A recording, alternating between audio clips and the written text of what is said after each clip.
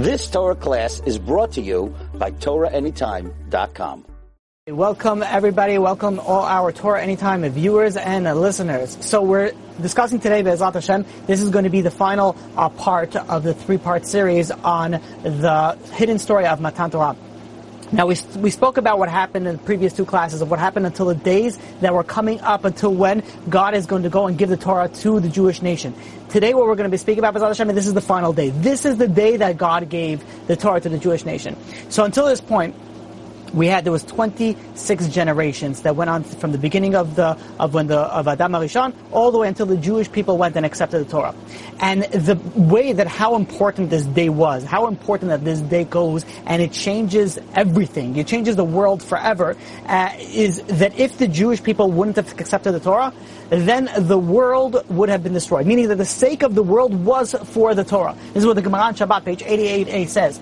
And furthermore, Rabbi Chaim of Volozhin brings down in Nefesh HaChaim that the entire earth, if the entire earth, from one end to the other end, would be idle even for one moment on Torah study, then the world would be destroyed. But not only the world, the upper world and the lower world, everything would be destroyed. Everything is found, the foundation of everything is the Holy Torah. And if we wouldn't have accepted the Torah, then the world would cease to exist. Us or anybody else, somebody needed to go and accept it. The Midrash in Shir HaShirim goes and compares this to the pasuk and Shir HaShirim, where there was a rose amongst the thorns. That's what the Jewish people are considered. Sort of like there was once a king, and he wanted to build this magnificent, beautiful garden. And he put with it figs and grapes and pomegranates, and then he handed it over to his caretaker to go and take care of it. And this caretaker went and didn't take really good care. He deserted it, let it grow. After a while, the king comes back and sees that there's weeds growing everywhere. There's thorns. Everything is like completely messed up all over the place. He's like, what is this? He's like, I can't use any of this stuff. And he went and he hired like a crew to go and starting to just like clear it all out. And as the king is walking through the garden and the people are going and clearing things all out, the king sees one beautiful rose that's like sticking out over there. And he's like, whoa. He's like, oh, hold on a second. He looks at the rose, he looks at it, smells it, he's like, you know what? This rose is so beautiful, so amazing. Because of this rose, I'm going to go and save the entire garden. I don't want the entire garden to be destroyed. We're going to build the garden again from this rose. There was 26 generations from the beginning of creation until now. These, generations were not generations that were following the way that God intended it. You had the generation of Enosh with idolatry. You had the generation of the flood, which unfortunately was erased with water. And all of a sudden, there was one rose that stuck out. And that is when the Jewish people said, Na'aseh v'nishma. When the Jewish people said, Na'aseh v'nishma, was like, oh, this is so beautiful to me. For the sake of this rose, God said, for the sake of the Torah, for the sake of the people that studied the Torah, the entire world will be saved. And when was the Torah given? The Torah was given on the holy day of Shabbat. Shabbat Kodesh, that's when the Torah was given. Now, when the Torah was given, the Jewish people were actually, when the day came, the sun was rising and the Jewish people were sleeping. And God had to go and wake them up. The Moshe Rabbeinu told them and urged them, he said, listen, he says, on this night, which was Friday night, stay up, don't go to sleep. And people thought about it, be like, you know what, if we go to sleep, then we'll be fully rested. If we stay up, we might not be fully alert. So it's better that we go to fall asleep. And unfortunately, they fell asleep, and it says the Pirkei Rebbe, they slept 2 hours into the morning. And what is this compared to? To when you have a king that makes declaration, says, I'm coming to this country in a certain date. And everybody, should, obviously get ready. And then the king arrives, and everybody's sleeping. Like, no one's out to greet the king. There are no signs, no posters, no people going there and greeting the king. So the king's messengers and entourage, they go and they run around, they play the trumpets, and they go and they make some noise, and they knock on people's doors and says, what are you doing? The king is waiting, the king is here, how come no one's here to greet him? All of a sudden, we go back to our story that, God, HaKadosh Baruch Hu, comes into Har Sinai, and everybody is sleeping. So what happened? God sent messengers, and things started happening. Mountains started shaking, trees started falling. There was a display of meteorological, disturbances that were going on. Significant things were going on. And then this came the sound of a shofar. The sound of shofar was very different than anything that we've ever heard before. This is usually human sounds. They start off strong as they go weaker as they get along. That's a human sound, because as you blow, you lose more air from you're exhaling more air from your lungs, so your power is less, and the sound goes lower and lower. But the way that this supernatural shofar went is that it started off low, and it kept on getting louder and louder and louder and louder and louder and louder, and it kept on going. And one of the reasons was was that God, in His infinite kindness, He didn't want to subject the people to the full intensity of the sounds right away. So instead, what He did is that He began softly, and then they became accustomed to it, they became adjusted to it, they were able to go and hear it. Now, once the Jewish people realized that it's a spiritual sound, they started getting really, they started trembling, they started getting, afraid. This fear, this trepidation that they had. So you picture the scene at this point in time. The Jewish people are sleeping, right? And all of a sudden there's like mountains shaking, trees falling, meteorological disturbances. There's this shofar that's getting louder and louder. And all of a sudden they just they just wake up. And they got so disoriented from the sounds that, they were sort of like paralyzed with fear. And it reminds me of a time when I was, in my house. In my bedroom growing up was right next to the alarm system. So I don't know if they still do this nowadays, but the olden days, growing up, the alarm system, there was a speaker on the outside of the house and there was a speaker on the inside of the house. The speaker on the inside of the house was right next to my bedroom. And I remember that, there was a time where the alarm went off. Birds, I don't know what went into the screens, or I don't know what the reason was. Irrelevant, but whatever it was, the alarm went off in the middle of the night. And I was a little kid, and I remember, all of a sudden, the alarm goes off, and it's I heard it in, my brain. And I just, jumped out of bed, but sitting up, and then I just froze. I didn't know it. What does this do? Do I run? Do I sit? Do I hide? You're sort of paralyzed with fear, where there's suddenly you're awake and you're you need a moment to get your gatherings and bearings together. Over here, the Jewish people were sleeping. And all of a sudden there's shaking stuff and things are falling and crashing and there's thunder and there's lightning, there's all these things and there's a loud shofar. All of a sudden the Jewish people wake up and they freeze. They're like, what are we supposed to do? I don't know. And then all of a sudden they start thinking, they're like, wait a minute. Yesterday we said Na'aseh v'nishma, but right now I don't know if it was such a good idea. Look, we could get killed over here. There's trees and everything falling down. All of a sudden Moshe Rabbeinu goes and says, listen, there's nothing to fear. But we shouldn't be keeping God waiting. Let's go. We have to hurry up and get it to the mountain.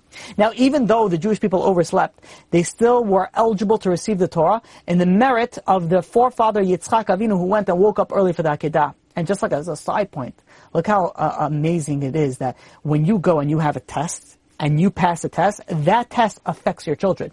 It doesn't just affect you. Yitzchak had a test, and he went and he woke up early to go to the Akedah to get basically slaughtered. And what happened over there from that merit, that ended up helping his not his children, but his great ancestors. Now, Moshe Rabbeinu goes and tells them, going back to our story, there's nothing to fear. There's only blessing for those who stand at Har Sinai. And in fact, anybody that came to Har Sinai that were, let's say, sick from any physical, mental, emotional disabilities, whatever it was, they were healed. Now, nobody could say that because of any issues that they had, they couldn't come, they were sick, they weren't feeling well. Everybody was completely healed. And not only they were healed physically, but they were also healed spiritually from any spiritual, defilement that they had. We know that when the serpent went and forced Chava to eat from the tree of life, from the tree, then what happened was that this was sort of injected within her a zuma, a spiritual defilement, and this passed on to all humanity. The way that it was is before Adam and Chava sinned, the forces of evil were external. They were outside. They still had free choice, but the free choice that they had to do a sin is put your hand in fire or not. Of course you wouldn't do it, but you could if you want to. So the evil inclination was outside and was put your hand in fire. Be I don't really want to. So that was the level of sin. Do the sin. Oh, no, I don't really want to. But then when they did the sin, when the Nachash came and convinced Chava, and they went and eventually Chava convinced Adam to do the sin, so this Zuma went inside, literally went inside of her. And look at the Gemara in Shabbat, page 146a. So what happens is that this caused a great confusion. Now, the evil inclination was no longer external, now it was internal. It was part of, part of her, a part of all mankind. Now, when the time for it came for when God healed everybody, God also healed the spiritual aspect of this. Now the spiritual defilement, the evil inclination was no longer internal, it was external. The rest of the nations of the world, they still retained it in the internal, but the Jewish nation, it moved to the external. Now, not only they received this type of gift of healing and spiritual cleansing, but also they were on such a level that they received the gift of immortality. They were never supposed to die. And not only that, there would be freedom from any poverty, diseases, any other troubles. They gained complete freedom from it. Even though you could ask, if they were free from all these troubles, all the death, then how come the Torah speaks about death? You could ask, what's going on over here? If it doesn't exist, then why was the Torah given that there's death? And the answer is that there were certain sections, these sections were given conditionally. If the Jewish people did not sin, then they would have lived, forever. But because they said now they're going to go and they're going to, they go back to where they were beforehand. Now, unfortunately, with the sin of the golden calf, the sin of the Chet HaEgel, this is where the Zuma, this is where the defilement returned, and this is where all the curses of Adam HaRishon, and they had to go, and they had to work, and they had to go, and, to go through death, and so on and so forth. However, even though the Jewish people sinned, and they lost the immortality of their own personal being, but there was still a collective immortality, meaning that the Na'aseh v'Nishma, that God said the nations will never ever be able to exterminate Israel. Israel, the nation of the Jewish nation, will always live until the end of days. The blessing that we can see over here is that the Torah is the cure for everything. The source of everything is the Torah. Like people think that, I live as a whatever it is, as a person. I'm a man. I go to work. I learn a little bit. I'm a Jew. But I do everything regular. So people think like the ikar, the main thing is that I do my life, and I do my work, and I do my family. I do all that. The secondary thing, I happen to be a Jew. It doesn't work that way. The source of everything is the Torah. And that's why the Torah would have been, the whole world would have been destroyed if the Jewish nation wouldn't have accepted the Torah. Everything is the foundation of the Torah. So the Torah is the ikar. Torah is the main. Everything else is the tafel, is the secondary. So, when the world was shaking, and the Jewish people are finally up and they're making their way towards the Har Sinai, the world also felt the shaking. The world also saw these sounds and heard all these things. All of a sudden they ran over to the person that they thought would be able to answer them. And they ran over to Bilam. Bilam was a prophet. And they could say, what's going on over here? Is God destroying the world? He's like, no, God's not destroying the world. It's like, are you sure he's destroying it? He destroyed it. Maybe he's sending a flood like he's done it before. So Bilam says, no, God promised that he's never going to send a flood again. So maybe the people answered, that's referring to a flood of water. But maybe he's going to destroy us with a flood of fire. Maybe he's going to destroy us. So Bilam says, relax. It's not a flood of water. It's not a flood of fire. The reason why there's so much noise and the reason why there's so much commotion is because God is giving the Torah to the Jewish people. So, something interesting that happened over here. You think about it, such a crazy, situation where God is coming and giving the Torah. So wouldn't everybody be interested in being a part of it? But the second that they go and they realize, wait a minute, it's for the Jewish people, it doesn't affect me. They knew that if they would go and they would accept the Torah that has some sort of, restrictions on their life, they weren't interested in it. And even though the world was shaking, it looked like it was going to be destroyed, and they were nervous, they ran over. But as soon as they heard, oh wait, it doesn't affect me, no, it's fine. I don't need to worry about it. When the coronavirus was in China, okay, no, people didn't worry about it. All of a sudden it comes here, now everybody's worried about it. You walk in the street and you see somebody picking a fight with somebody, across the street. Unfortunately, New Yorkers, what do? You look the other way, you don't say anything, you don't do anything. Not saying that's the right thing, I'm not saying what you should do in that scenario, and don't take this the wrong way, but when something is not affecting you, you don't really bother with it. If all of a sudden this person was picking a fight with you, then things would change. You call 911, you call this, you do whatever it is that you can. But people, sort of feel, if it doesn't affect me, I don't have to deal anything. I sit back, relax, it's not affecting me. And this is how the nations of the world, they saw it. They saw that, there's so much commotion going on, there's so much craziness going on, but the second that they realized, it's not for them, it's not going to affect them, it's not for, they're like, you know what, then we're not interested, and they went back to their regular life. Now, the people started assembling, the Jewish nation started assembling around the foot of the mountain. The actual giving of the Torah took place at noon, in the middle of the day.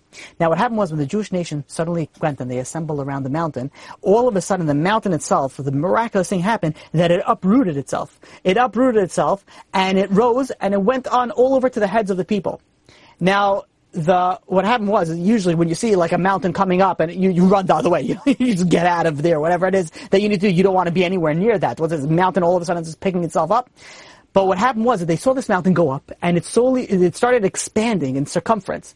And they understood what God was doing. God was going to put this all over the people. So instead of running away, the Jewish people actually clustered together to go under the mountain. And God goes and says like this: if you go and you accept the Torah, then everything is fine. But if you do not accept the Torah, then here is going to be your burial place. I'm going to put the mountain down on you, and this is where you will be buried. And the Jewish nation says, yeah, no, we accept it. We accept it.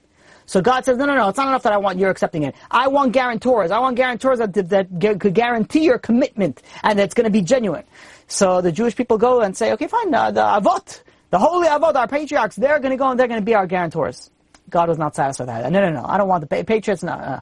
Not the patriarchs. Let's try to find somebody else. They go and they say, okay, fine, the prophets and the Nevi'im, our holy prophets, they're going to be our guarantors. And God said, no, not satisfied. And then the Jewish people says, you know what? our children. Our children will be the guarantors. And God says, that I accept. I accept the children to be your guarantors. But it's not enough. We got to ask the children. God goes to the children that were born, the children that were not born yet. And he goes and he says, will you be the guarantors for your parents? And the children said, yes, we will. Maybe we could say here a chidush. Beautiful chidush. We know that before Mashiach comes, we know it says in Malachi chapter 3, verse 23 and verse 24, it says, before Mashiach comes, Hinei anochi sholach lachem et Eliyahu Hanavi. He's going to bring, Eliyahu Hanavi is going to come. And what's going to be in that day before Mashiach comes? V'heshiv lev avot al banim. The hearts of the fathers will be turned back, will come back to the children. And we see that nowadays. Before Mashiach comes, we see over here that the children are becoming more religious than the parents, and they're bringing the parents. You look at the Kirov world, you look at the Tshuva movement, it's so amazing that you have the children becoming more religious, and they're bringing the parents slowly back to Torah Judaism. And the question is, like, why would that be? Like, it's so, we see it, but it makes absolutely no sense. It should go the other way around. It doesn't go that the children bring that back to the fathers. It should be the fathers go and teach your children. It's something very backwards. And this is something that we spoke about before, but maybe we could start connecting the dots over here. Why is it the children are going to bring back the parents? We see over here, that on Matan Torah, the children were the guarantors. God goes over and says, do you guarantee that that your parents are going to be, keep the Torah? And now that the children are saying, yeah, we're the guarantors, and now we're seeing that we're getting close to Mashiach, we're going close to the end of days.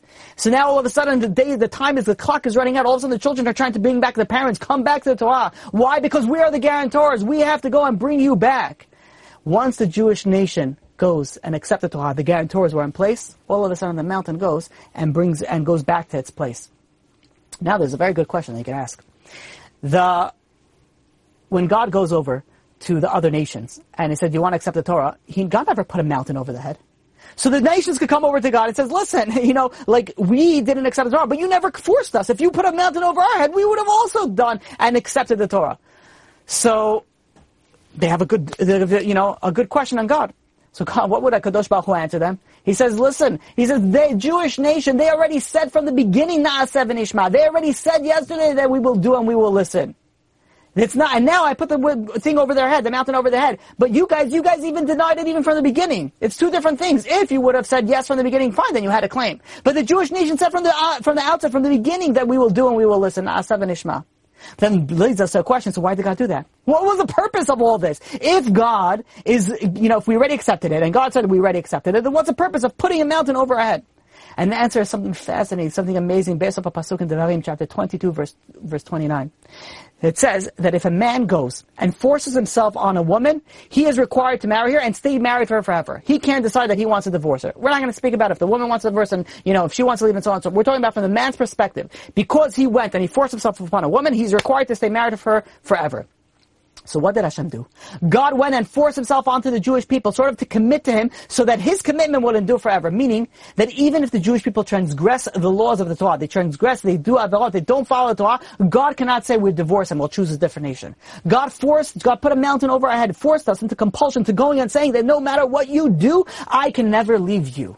I am stuck with you. So while the mountain for our head was for our benefit, everything's for our benefit, but here we see how beautiful it was, that God put us in a situation over here, in such a situation that we would be sort of stuck, and we could never leave, but from the other side, from God's side. God, no matter how far we fall, we are always connected to God. This is related to a mashal, a parable. There was once a princess, and she reached, age to get married. And the king went and tried to get her all the best, the highest nobles and the highest people that from the highest class, and princes from other kingdoms, and one after another. She says, not interested, not interested, not interested, not interested. So the king didn't know what to do. One time, the princess is, going, riding along the country road, with her entourage, and, she notices there's a peasant over there. Peasant that's wearing ripped clothing, doesn't even have shoes, walking barefoot. She pulls over a little bit over there, and she starts asking some question. And she sees how he answers her with grace and humility, just like the amazing, the way that he composed himself. And she was so impressed with this person. And she goes back to the palace. She goes to her father and she says, Father, I found my zivug. I found the shidduch that I want to go and get married to. And she tells the father, this particular person and so on and so forth, this peasant. And the father's like, what? You want to marry a peasant? You have all the highest level. You picking somebody from the lowest level? Why? You have so much. No matter what the king tried to convince her and to argue with her, there was no use. She made up her mind. She made up her mind and she wants this person to be her husband. So the king says, fine, what can I do? I tried. He goes and he sends out messengers to go and collect this peasant, bring him to the palace. So the messengers go, they find this peasant and they go to him and they say, listen, the princess, she wants to go and she wants to marry you. Do you accept to be her husband?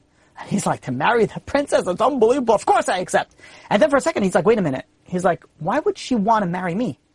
Like, I literally have nothing to offer for her. Like, I don't have any power. I don't have any fame. I don't have any money. Like, what is she coming to me for? And then he started to think, you know what? Like, maybe the reason why she wants me is she wants to control her husband. So if she gets somebody at a high level, an aristocrat level, another prince, she knows that that person is going to hold very highly of himself and, she's not going to be able to control him. But how could it be easier? You find some sort of peasant, you get married to him, you control everything you want. He's like, listen, do I really want to marry somebody that will be, I'll have fame, I'll have money, I'll have power, but I'm going to be suffering in a marriage, he was like, wait a minute, I don't know if I want this. And then he's thinking, but wait a minute, but maybe she really wants to marry me for who I am. And he's going back and forth and he says, you know what? Let me, put a sort of test and see what is her real purpose, what is her real reason for getting married to me. So he goes and he tells the messenger, says, listen, he says, I thought about it. I do want to marry the princess, but I have certain conditions. And he's thinking, if she goes and accepts the conditions that he's going to put in, then he knows that she'll accept him for whatever and she really wants to marry him for who he is. But if he starts putting conditions and she's like, what? You're putting conditions for me? I'm the princess. You can't give me conditions. I give conditions to you. Then he would know that all she wants is control. So the messenger says, fine. They went back to the palace. And the messenger, this peasant goes and meets the princess and says, listen, I'll get married to you, but I have X, Y, and Z conditions. And the princess is listening and she says, yeah, absolutely, that's fair. Of course, whatever it is you want, I want you to be happy. You're going to be my husband, whatever it is that you want, you'll get. So all of a sudden the peasant goes and says, wait a minute. So the princess actually really wants me for who I am. So all of a sudden this heavy stone rolled off his heart. He's like, okay, now I'm getting to something true, something good.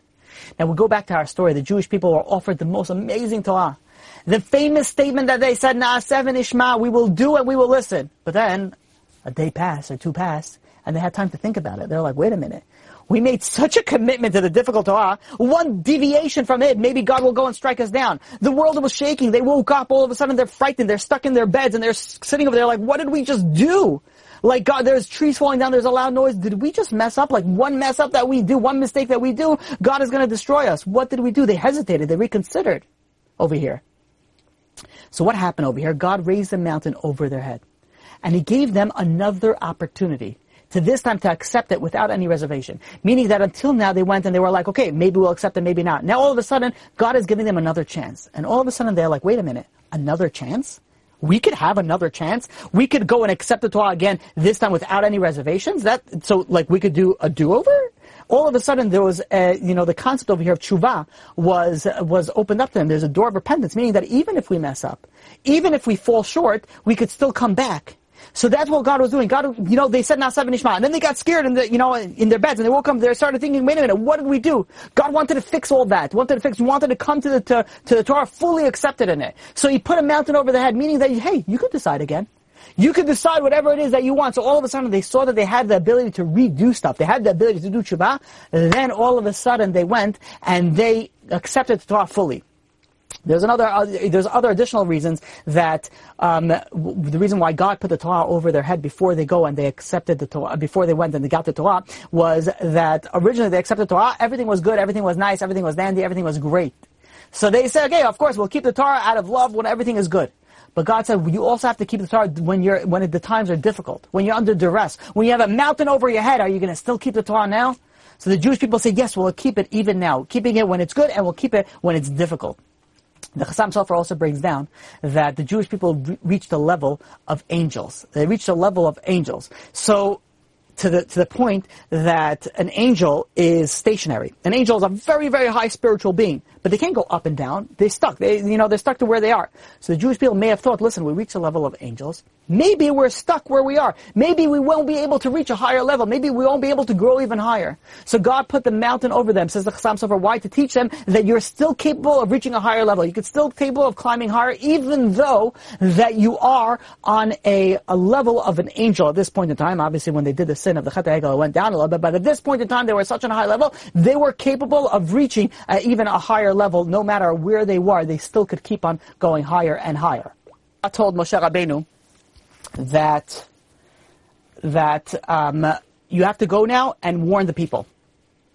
What are you going to warn the people that they shouldn't go, and they shouldn't go into the mountain. They shouldn't go close to where the mountain is. So Moshe Rabbeinu stops for a second and he says, "Wait a minute. I have to go and warn the people. Again, we warned them a few days ago. They've been already warned 3 days ago. Why do we have to warn them again?" So says Rab Levi Yitzchak Berditchev. He goes and he says that what did God answer Moshe Rabbeinu? Lech red, go and descend to warn the people. Well, what does it mean? Says Rab Levi Yitzchak Berditchev, Moshe Rabbeinu was on such a high level. He was on such a high level that he goes and he says, I don't understand. We already warned the Jews a few days ago. And in his high level, if you tell him something once, that's it. It's going to happen. Like, why would the Jewish people need to go and be warned a second time? They're already warned before. So what did God say? God said, lech red, meaning go down from your level, from your high level. You have to go down. You have to go down to the level of the people. Just because you have such a high level that if something was said a few days ago, you're going to stick to it and nothing's going to change, doesn't mean that everybody is on that level. And this, Moshe Rabbeinu here was taught by God how to be a true leader. If you want to be a true leader, you have to realize that there's variance in your group. Each person, you have to relate to them as an individual level. And don't think just because you reach a certain level that everybody else is on that level. And this unfortunately happens to us when we go, and let's say we raise ourselves to a spiritual level, and we look at other people and be like, wait a minute, this person is still doing X, Y, and Z? How could they do that? And we look at them with, disdain and disregard to their, to who they are as a person. And like, we can't judge them. We don't know. We're not on the level. We didn't go through their, struggles and their, personalities, their trials and tests that they had to go. We weren't part of that. We cannot go and say just because we are the way we are that everybody has to be that same way. Everybody has to be dealt with on their own level. And some people need to be warned twice. So God tells Moshe Rabbeinu, go and warn the people twice. So Moshe Rabbeinu goes, and also another reason is that, people, when you're in the back of the crowd and you want to see something that's at the front, so what do people usually do? They push or they try to move around to go and get to the front of the line. So maybe inadvertently, even though they were warned, maybe now they're going to push themselves up to the front and they're going to, go over the boundary that they're not supposed to. And in fact, the Imam Laws brings down that even the boundary itself, the boundary around the mountain itself, that itself warned the people not to go, close to them. Now, as the time was getting closer for the giving of the Torah, there was a mysterious, purple, vapor that went down that smelled, like a roll, it's just smelled beautiful, and enveloped the entire mountain, sort of like a purple mist. And there was the Anan and the Arafel clouds that they spread across the entire heavens. And all of a sudden, the day was plunged into a deep shadow. And God tells Moshe Rabbeinu that when you come up back into the mountain, I want you to stop halfway in the mountain. Don't come all the way up. And one of the reasons is that, if God is going to go and start giving the Torah to the people will suspect, maybe you are going and you're the one who is actually talking to them and tricking them. But if you go halfway to the mountain, then the people will see that you're stuck over here and the voice is coming, or, God is speaking from up the mountain. They would never suspect that you're actually going and pretending to give the Torah, and it's actually coming from HaKadosh Baruch Hu. So, Moshe Rabbeinu goes and brings this, instructions to the people. Now, the way that it worked when God created the world, the Shekhinah, the divine presence was originally supposed to be on the, in the world. Now, what happened is that when Adam HaRishon made the sin, so he went and the Shekhinah removed itself from its earth and went up to the first, heavens. And then when Cain did, a sin, it went from the first heaven, it went to the second heaven, the Shekhinah. And then when Enosh did the sin, it went from the third level to the fourth level, and then the sin of the flood, went to the fourth. The Tower of Babel went to the fifth. The sins of Sodom went to the sixth, and finally the sins of Egypt in the time of Avraham Avinu, it went to the seventh, heaven. The sort of the Shekhinah, after all the generation, the heavy sins of the generation, it kept on raising itself from the earth, basically from the world, and moving up to higher into the heavens. Now what happened was, when Avraham, when he came in and he did all the mitzvot and all the kedusha that he brought down, he brought the Shekhinah down from the seventh to the sixth heaven. And then you had Yitzchak, he brought it down from the sixth to the fifth. Yaakov from the fifth to the fourth. Levi brought it from the fourth to the third. Kehat went and brought it from the third to the second. Amram went from the second to the first. And Moshe Rabbeinu was able to go and bring down the Shekhinah to Har Sinai. And when the Shekhinah went and descended onto the mountain sort of like lifted itself up again, sort of like a servant running to greet its master. And sort of you saw like the heavens and the earth, they were sort of like coming together. And what the Jewish people saw is that at this point in time, the seven parts of the heavens, they all parted, and they saw the glory of the Shekhinah. And the Jewish people also saw there was 22,000 chariots of angels that were clothed in fire, that were accompanying one side of the Shekhinah, and they held in their hands the crowns. These are the crowns for the Levi'im. And one of the reasons that the Levi'im specifically got these crowns is that they would not go and worship the Egel, the golden calf. Now, when HaKadosh Baruch Hu went and he opened up the heavens, and what they saw at this point in time is they saw what even Yechezkel and Yeshayahu and Navi did not see. And the Zohar brings down in Parashat Yisro that the Jewish nation was able to see as one can see light in a glass lamp, with the light that this same type of light that the prophets Yechezkel, which was such a high level prophet, was only able to see behind many coverings. So they were able to see things that no one else ever saw before. And what they were also able to see is that God sort of like opened the heavens, and they were able to see that there was no one else other than God. They saw that God was alone. And here is where we can start beginning, when HaKadosh Baruch Hu started speaking the commandments to the Jewish people. Now, until this point in time, there was a lot of noise, there was shaking, there was, things that were happening. But when God started to speak, the world was silent. Not even birds chirped. There was nothing. The entire world was silent. The world sort of like stopped. And just before God gave the Ten Commandments, the Jewish nation went and they said, Shema Yisrael Hashem Elokeinu Hashem Echad. And Moshe went and concluded, Baruch Shem Kavod Malchuto Le'olam Va'ed. At this point, God began to say the Ten Commandments, and started with the first one, Anochi Hashem Elokecha. I am Hashem, your God.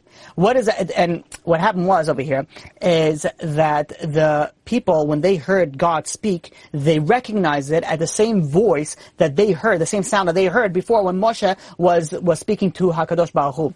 And when God started speaking the commandments, there was something very fascinating that happened. That even before God uttered the words, Anochi Hashem Elokecha, I am Hashem your God, the beginning of the Ten Commandments, God spoke all 10 commandments in one shot. Like in one sound. Now this is impossible to understand because we can't even comprehend that. But, the God sort of said all the 10 commandments simultaneously. And people, cannot hear multiple sounds simultaneously. So they heard it sort of a muffled, indecipherable, like sound.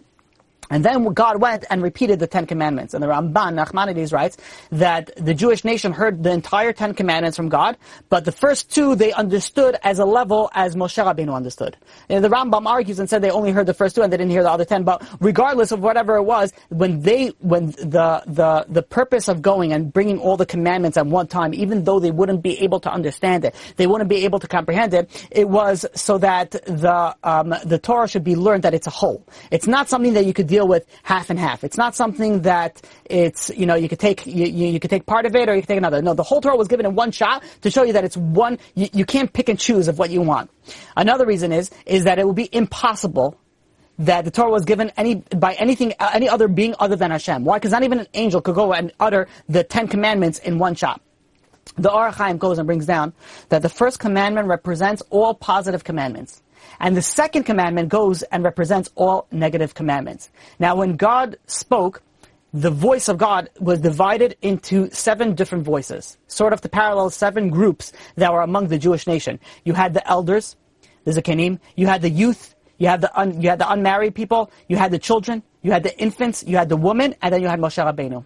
And God provided each one according to its abilities and strengths. So for example, and this is similar to the way that the man worked. For a pregnant woman, they heard in a very soft, gentle, voice, not to cause them any miscarriage or any terror that would cause them any trauma to the fetus. And each person, they heard they sort of understood, not heard, they understood the Torah according to their knowledge, which is that it based on how they prepared. If someone prepared a lot, so they learned it, let's say, it's sort of like in a Talmudic, logical analysis type of understanding. Other people, on a lesser level, they only learned it at the literal sense. Other people, just like through the level of the laws. People that really prepared also were able to go and learn it through the deep Kabbalistic mystery. So it all depended on the individual's spiritual preparation to the day of when the Torah was given. That's the level of how the person went and was able to understand things when God spoke to them. Now, these 7 sounds, the commandments, when it was given by God, it was translated into all 70 languages, that the Torah will exist in all languages. So in the future, to all Jews, no matter where they live and which language they would speak, the Torah was available. Now, when the Jewish people, they heard the sound, so it appeared that it's coming from one area. So they sort of went over to one area and to try to listen to it better. When you hear a sound and you want to even though you hear it okay, but sometimes you want to get even closer to the source of it. So let's say they saw it coming from the south, so they started going to the south to try to hear it. But then all of a sudden, as they got closer to the south, the sound appeared that it was going the other way. It goes from the north. So they went closer to the north. And when they got to the north, it appeared that it was coming from up. And they would try to look up and it appeared that it was coming down. Wherever they went, the sound was coming from a different direction.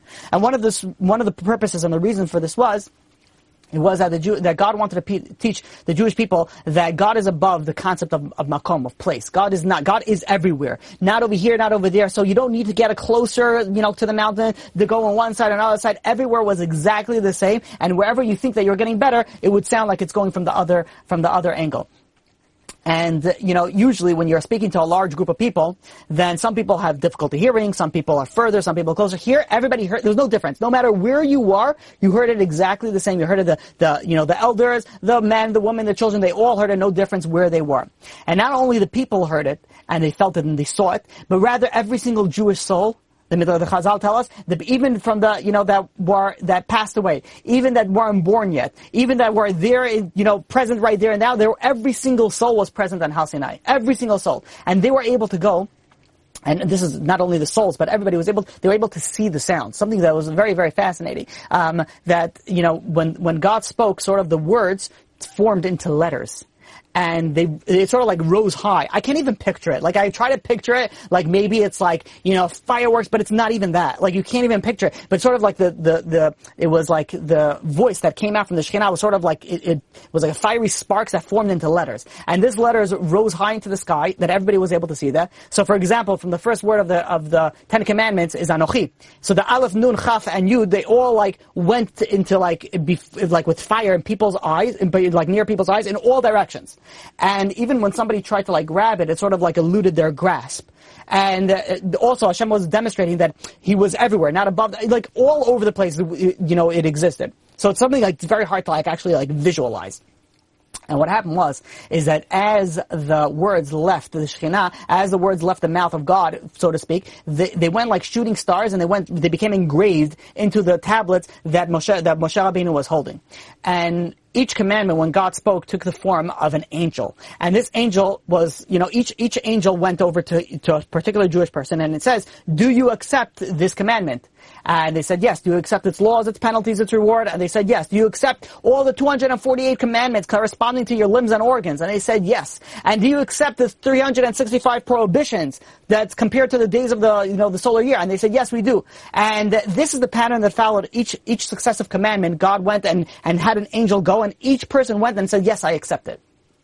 Now, when the Torah that the Jewish people learned like this, it was remained in their minds forever. This you don't forget that. This is something that stuck with them forever. Now, the problem was that they were so scared at this point in time. We were so scared that the bodies and the soul were shaking. It was literally shaking. And some even suggest that the reasons, sometimes when people are learning, they shake back and forth. They shuckle back and forth when they pray and they learn. One of the reasons it was customary based off what happened when, in Har Sinai, people were so nervous and they were just shaking back and forth. And that's why it's sort of our souls connected the shaking back and forth.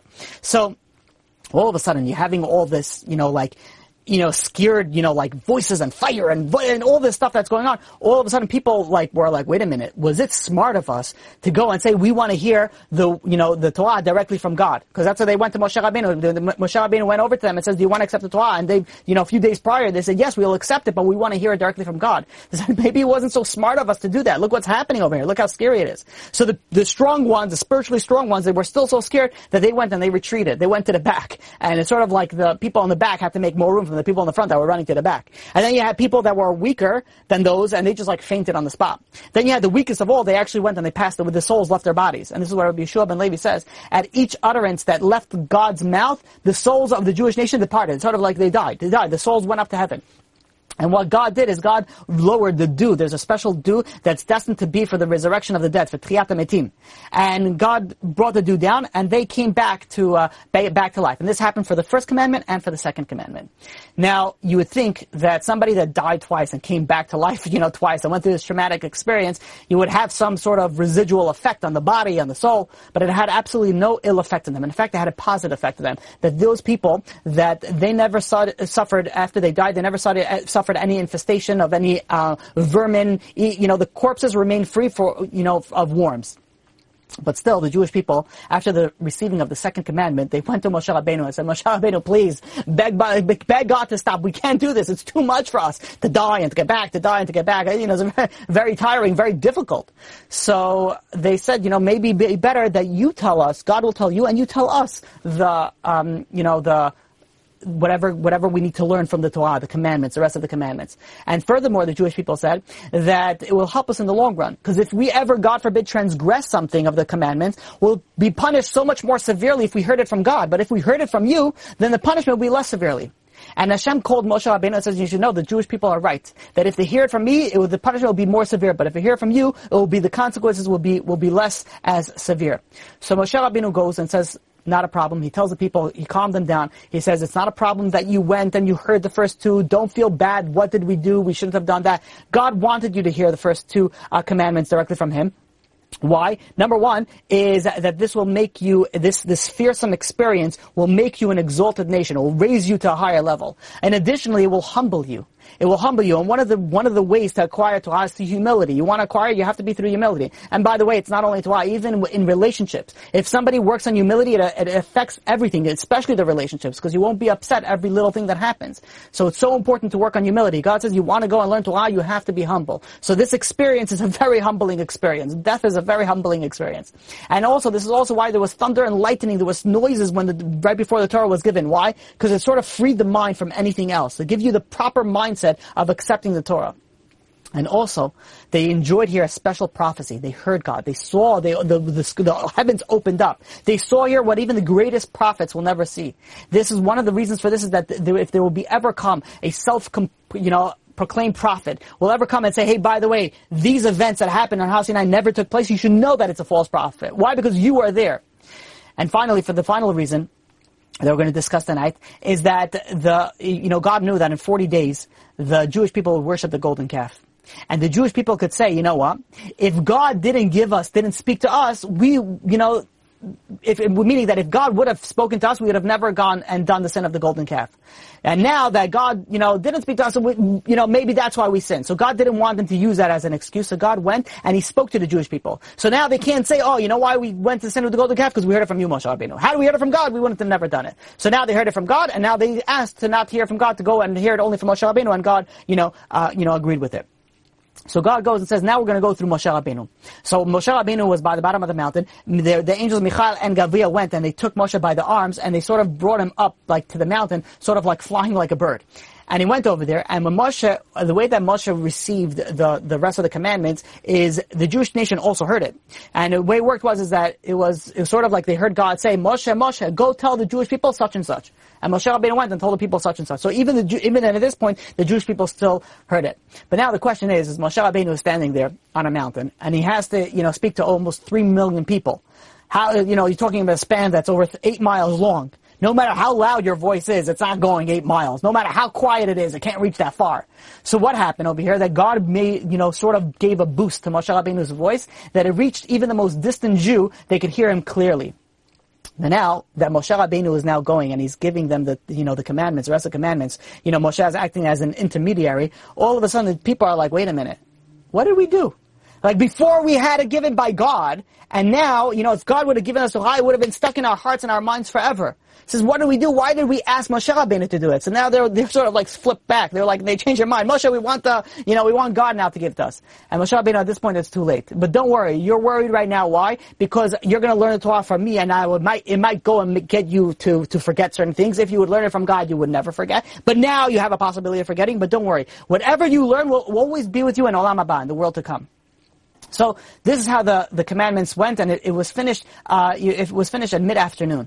And here God tells Moshe Rabbeinu, let them go back to their tents and resume regular existence. Now, the Jewish people are bound by dietary laws, and they came back and they were like, wait a minute, they didn't have any meat dishes that were properly kosher. So they couldn't really eat the meat stuff. So what did they have to do? They only able to eat dairy dishes. And in some opinions, this is one of the reasons that there's a custom to eat dairy food on Shavuot. Moshe Rabbeinu, he remained on the mountain. He remained speaking to God, and Hashem gave him another message for the Jewish people, and that was that make sure that the Jewish people understand that they did not receive commandments secondhand on Mount Sinai. They themselves heard it. They all heard it, and they all saw it. They were there. The Torah is given without any intermediaries. Even though Moshe Rabbeinu was an intermediary for some of the commandments, they still heard what God said. Moshe, go and tell them such and such. So there should be no doubts, no reservations in the Jewish people's mind. And God goes and says they have to be very careful not to make any images, any statues, any other representations of me in order to serve me. There's no intermediaries. If you want, directly to God. You don't need any middleman. You go directly to God. You want to pray? Speak to God directly. Now, Hashem went and gave him, taught Moshe like civil laws governing interpersonal relationships, and this is what's outlined in Parashat Mishpatim. And then, And then what happened was after Moshe Rabbeinu went and told this to the Jewish people, Moshe Rabbeinu went back to the mountain, and this is where he was going to be gone for the next 40 days, where he was going to go into Shemayim.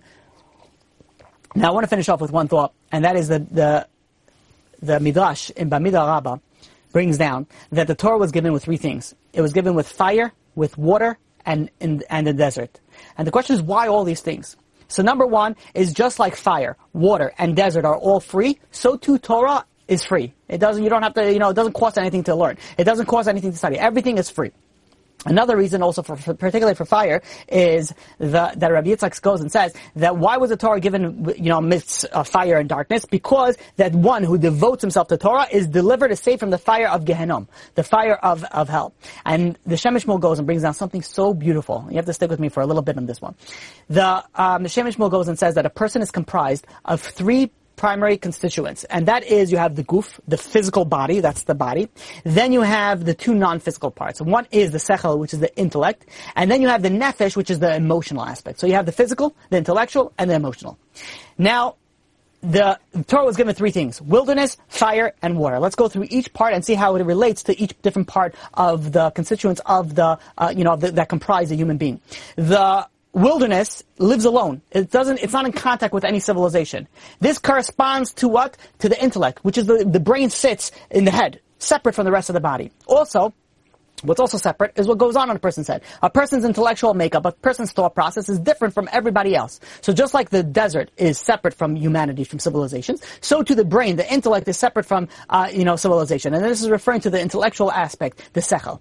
Then you have the fire. The fire is the enthusiasm, that encourages one person to act. This is the fire of the soul. This is the fire of the nefesh, the emotional aspect of that fuel the person. And that's the emotions, that's the nefesh.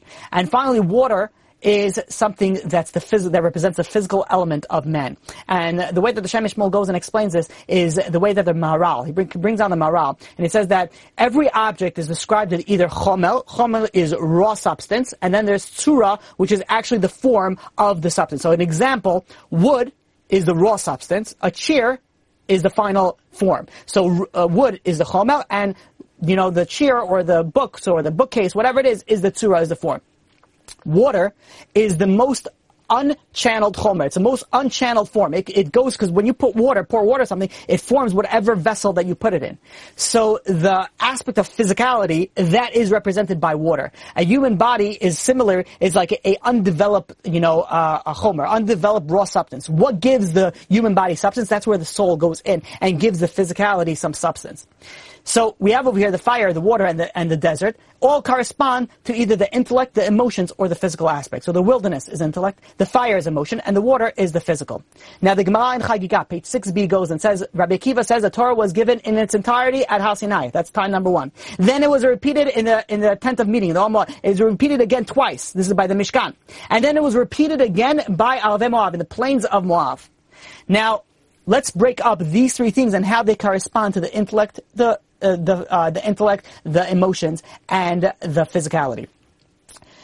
The Mishkan, let's start with Har Sinai. Mount Sinai was primarily an intellectual acceptance of the Torah. This is symbolized by where was the Torah given? In the desert, in Har Sinai, in the desert. So what was it? This is corresponding to the intellectual acceptance of the Torah. Just like the head is separate, so too the desert is separate. That's an intellectual aspect. That's where the Torah was given. The Mishkan was a place where it was given again. Where was this? What was the Mishkan? The Mishkan was a place where a Jewish person would be able to go and bring korbanot, bring offerings, bring sacrifices. So for either it could be repenting for their sins and things like that. This is an emotional acceptance of the law. And this corresponds by the fire. Why is the fire? Fire is the nefesh. Fire is the emotions. How does a person bring a korban? He brings a korban and a fire comes down from heaven to go and accept that korban. So that's the Mishkan was repeated again. This was corresponding to the emotions, to the fire. And finally, the Alvei Moav, the Torah was repeated again in the plains of Moav. What was the plains of Moav? This is by the waters of the Jordan. This is the waters corresponding to the physical acceptance of the Jewish people. So we see over here that the Torah was given in desert. It was given in, with fire, and it was given with water. Why? Corresponding to each different intellectual capacity, into each, corresponding part of the human being. Number 1, you have the intellect. The intellect, that was a desert. Then you have the fire, that's the emotion. And then you have the water, and that is the physical. And that corresponds to the times that it was given, 3 times. It was given by the desert, by the Har Sinai, intellectual. By the Mishkan, fire, that's emotion. And Alvei Moav, by the waters, that's a physical acceptance. Now listen to how it so beautifully plugs in. And this, what happens at each stage when you have a particular point where you have a chance of such high success, that's where the evil inclination is going to go and try to get you. So what happened? In each of these scenarios, the evil inclination went and tested the Jewish people in the sin, that's corresponding that part, whether it be intellect, emotion, or physical. Let's look at Har Sinai. Har Sinai, we said that was in the desert. That corresponds to the intellectual part. What was the sin that the Jewish people did right after giving the Torah in the desert? They did the sin of the golden calf, the sin of idolatry, the sin of avodah zarah. That's an intellectual sin. That was a sin that they did in the intellect. At the Mishkan, what was the sin that they did? That was the sin of the meraglim, the sin of the spies. How the spies, when they went, there wasn't a thought-out reaction when they went into Eretz Yisrael and they saw the giant. It wasn't a thought, it was an emotional reaction. God said, you should go, we'll be able to take over it. But they went and they got scared, so it was an emotional reaction. So they sinned with their emotions. And finally, in the plains of Moab, and Alvei Moav, they went, and this was by the water, by the Jordan country, by that water, that corresponds to the physicality. What were the sins that they did in the physicality in the Alvei Moav? That was the immoral acts of the women of Moab, over there. So we see over here that the Torah was given 3 times corresponding 3 areas. But the evil inclination went and took those 3 parts and took that, and tested the Jewish people, and unfortunately get the Jewish people to fail in those areas. And these grave mistakes will remain with the Jewish nation until the coming of Mashiach. But we must remember that Shavuot, the day that's coming up, a day that we will re-experience that very first acceptance of the Torah at Har Sinai. At that moment, we have within us the ability to become perfect receptors, become perfect, oblivious to everything else other than the Word of God. And we may have made, averot, we may have made sins since then, with our bodies, with our intellects, and even with our emotions. But this day affords us the opportunity to go and sort of retune them for their intended task and bring ourselves back a little closer, to bring the world a little closer back to its final goal. And with that, we'll open up with any questions. Okay. Okay, so we have here a question. Okay, so if it's not the nation's problem, why are they jealous of them? I'm assuming that the question is that why are the nations of the world jealous of the Jewish people? I'm assuming if it's not, then please, you could go and you could retype that question. So why did one of the reasons is that when the nations of the world, even though they didn't want to, subscribe to getting the Torah, they still, it's sort of like they passed on an opportunity, but they don't want anybody else to get that opportunity. So if someone comes up to you with a business idea, you have to work hard, and you may have passed it up. Deep down, there's like an evil inclination inside of you that sort of be like, you know what? Okay, fine. I don't want to have this to happen because I don't want to work so hard, but why should anybody else have this success either? So this is also one of the reasons that the nations of the world, they have a problem with the Jewish people being the chosen nation, being the nation that even though their work is hard for a Jew, and they have to do, but still it's sort of like a jealousy that comes up. Okay. Next question is, the whole Torah was said at Har Sinai and then repeated twice more later on. What does the whole Torah refer to? Is that only the Aselta Dibros, or was it more than that? So it was whatever they had at that point in time, which was the majority of the Torah. So to what extent of how it wasn't just the 10 Commandments. It was definitely more than that. Okay. The next question was, how long was the whole event of Matan Torah? So it started from the morning with the sounds and the noises and the shaking and all of that, and by mid-afternoon, it finished. So it took, quite a few hours. Probably a big chunk of the day. Okay. The next question is based on your topic, the day the world has changed forever. Can you provide any examples on how the secular law is derived from the Torah? And then thank you for the comment on that. Okay. So now what's very interesting is that the way that the world works is they sort of like take things from different from different nationalities, and this is where you have, I don't want to start bringing down, like, let's say Buddhism or any of those far east religions. And what they did is that they sort of like chull and pot. Basically, they had one idea in one religion, and another day another religion, and then the third religion came up and says, they sort of like handpick. I'll take this, I'll take this, I'll take this, and they sort of put it together. So when the Jewish people got the Torah from Har Sinai, they received the Torah. But then it stayed with the Jewish people. It didn't start getting picked. Where it started getting picked, at least at a larger scale, is where Christianity and Islam sort of branched off. And when you see from it, Christianity and Islam sort of took out a bunch of things from the Torah, and they implemented it into their own thing. For example, in Islam, you're not allowed to eat pig. Why shouldn't they eat pig? Like, what's the big deal? Because the Torah says you're not supposed to eat pig. And Christianity, there's so many different ideas and concepts that they went and they took from the Torah and they implemented into their religion. And that happens from that, and it also happens from an ethical, standpoint as well. That's from a religious standpoint, but the ethical standpoint also, the Jewish people also had a very big impact on the ethical way that the world went. So the next question is, that people that were blind and deaf were able to see and hear, and the answer is yes. They were able to go, they were healed from everything. Lame, blind, deaf, they were able to completely heal.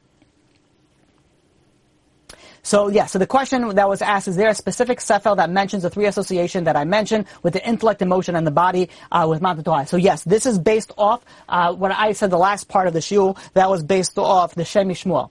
The Shem MiShmuel is, I love the Shem MiShmuel. Ugh, it's unbelievable. There is an English version on it, and that's not the full translation of the Shem MiShmuel, but it does have a large, it has select, concepts of the Shem MiShmuel. It's on the Parshiot and the holidays. Strongly recommend everybody to buy it.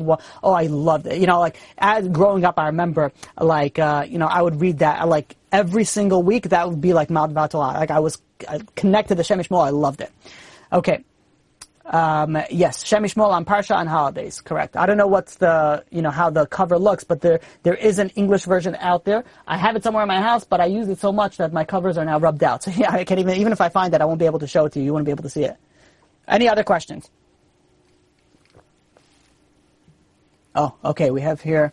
In this week's parasha, Hashem made a selection among the tribes to confirm the army of Israel, all men 20 years and upward. The exceptions are the Levim. Two questions. One, does the Kohanim are also exempt? So yes, the Shevet of Levi, Kohanim come from the Shevet of Levi. As well. And the second question, is there any similarity in modern days in which the ultra-Orthodox and the Yeshiva Brachim being exempt from today's Israel secular army?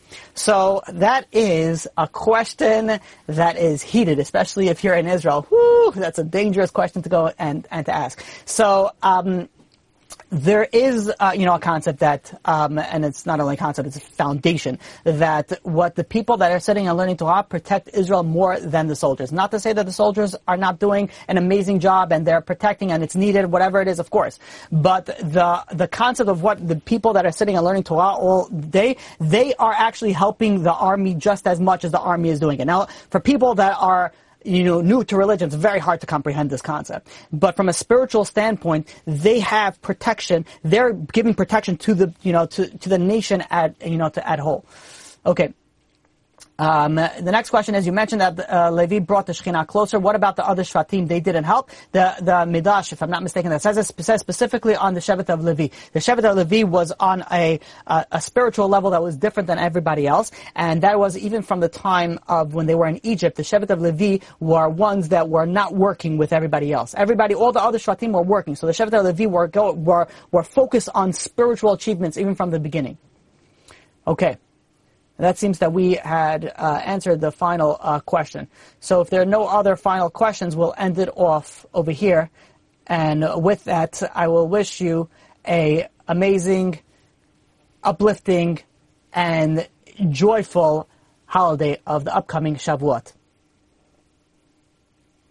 You've just experienced another Torah class brought to you by TorahAnytime.com.